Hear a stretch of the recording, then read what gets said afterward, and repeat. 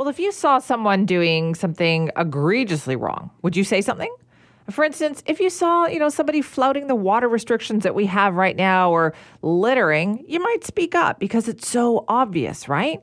But what if it's more nuanced than that? Like you're at a lunch with a friend, clearly just a social thing, and your friend then expenses it as a work-related lunch. I mean, is that wrong?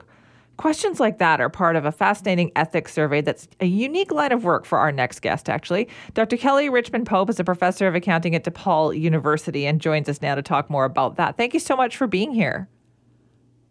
Thank you so much for having me. Boy, you really devise some fascinating kind of ethical questions. How do you do it?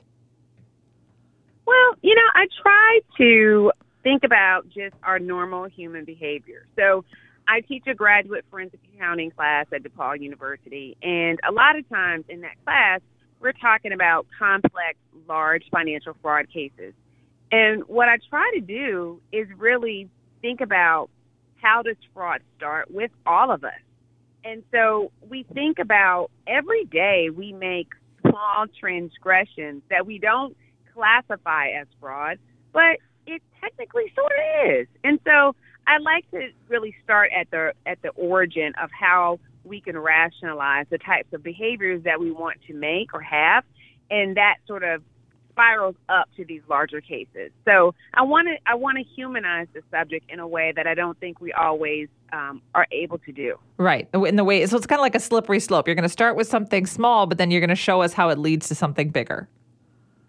Absolutely. And, it's interesting because when I have these conversations, oftentimes the audience can be split and there can be a lot of negative backlash. Well, I'm only doing this because, these large corporate conglomerates, they don't pay fair wage, and so I need to take what's mine. And I'm not saying that is not accurate, but what I am saying is just how we have the ability to rationalize anything we want.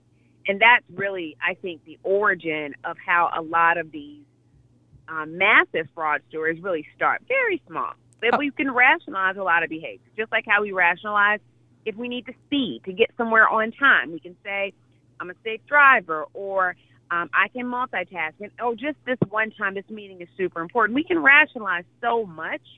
And that's really the point of using those kinds of everyday kind of ethical or stressful dilemmas. Do people even understand that they are doing that and that can lead to bigger rationalizations down the line? I think when you have a conversation around it, sure. But I think when you just pose the question and you see like someone like myself talking about it, you can have this reaction of, she doesn't understand why. But it's the why that I really want us to talk about because, again, we can rationalize. So I think that when you can have a larger conversation about it, I do think that people then are able to see, well, maybe so. Maybe I understand how this starts small and gets larger and larger and larger. So what are some of those ways that it does start small for people, some of the examples that you give? Well, I'll use my classic example is several years back, I directed and produced a documentary called All the Clean Sources. And it chronicles the largest municipal fraud that happened in the United States committed by a woman by the name of Rita Cronwell. And she was the city comptroller of a very small town. Population of Dixon, Illinois has around 16,000 people. And she embezzled over $53.7 million over 20 years. Now, I bring that up to say that her first theft and embezzling from the town was very small.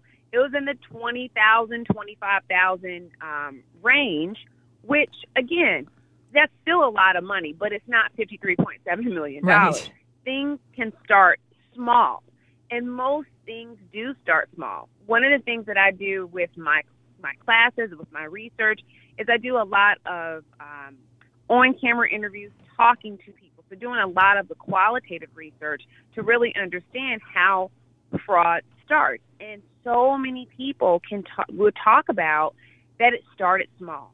It started with using my corporate credit card for personal use and no one caught it. It starts small and it spirals and gets bigger and bigger, like a snowball rolling down a hill, and then sometimes you just can't stop it. It's just gotten too massive.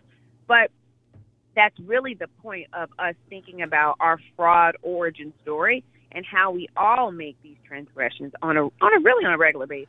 One of my favorite examples for a situation like this, and I like to ask people about this, is if you are undercharged at a store, do you point that out?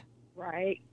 If you're undercharged, I think now in my life, because of the line of work I do, I do point it out only because I think now I'm just scared not to. But again, a lot of times we rationalize, you know what? It's not my fault they didn't pick up on it, so I'm going to take the extra change. I mean, we can rationalize why it's okay. And a lot of us rationalize a lot of our behavior, and we don't get caught. And that's really the point. That's why this is over globally a $5 trillion problem, because we can rationalize everything we want. So do you think that we should never do that, that we should, as a rule, not rationalize that, even if it's something small? I mean, in a perfect world, that would be ideal. But come on, we know we're never going to get there. But it's just, I think if we can launch these discussions more, I think that'd be better. And what I just wrote a book called "Fool Me Once: Scam Stories and Secrets from the $1 trillion Fraud Industry," and I have some exercises in that book that you can do with people. These conversation starters are really, I think, the things that we need to have so we can almost take someone's ethical temperature. Like we don't ask enough questions to really understand where people feel like they are crossing the line. And I think that's part of the problem. So I appreciate even us having this conversation so that we can sort of think about different cases. Well, I would probably turn this in. I probably wouldn't. I think about an experience that I had where, and I talk about this in my book, where someone sent me a handbag, and the next day the store sent me the same handbag. Should I send the second bag back? I only paid for one. I was immediately said, yeah, I'm going to send it back. But I started talking to a few people, and they were like, why would you do that? It's not your fault they sent you an extra bag. You should keep it and sell it. That's expense fraud, which is a multi-million-dollar problem. But my friends and the people that I talked to and surveyed were right. It wasn't my fault that happened, but I could have gotten away with it. And so the more I think that we're having these conversations of examples where we can sort of think through and talk what people would do, I think we can curtail fraud somewhat, but there's never going to be a perfect world, right? Right. But did you return the handbag? I did return the handbag. Good. See, that's the thing. But you're right. We can justify it. And it starts so small for people, but I doubt that they put that together and look at the little thing and connect it to the big thing, do they? Right. They don't. And we need to connect the dots better. We have to connect the dots better, because by the time we're reading a headline in the newspaper or listening to the news or the radio or listening to a podcast, by the time it's reached that point, it's been going on for some months or years, and it's gotten big. I want everyone to take 5 steps back to think about where it started and how it happened and how those teeny tiny missteps can grow and grow and grow. And that's my goal. So fascinating. Thank you so much for your time today. Thanks for having me and having this discussion. I'm sure you'll get some feedback. I hope so. That would be great. Thank you. 911. 911. What's your emergency? I'm on a cruise ship. There was an explosion. Oh my God, the ship is sinking. I can't get out. There's water everywhere. We're going down. I've got a lock on your location. Stay with me. Hurry. Hello? Are you there?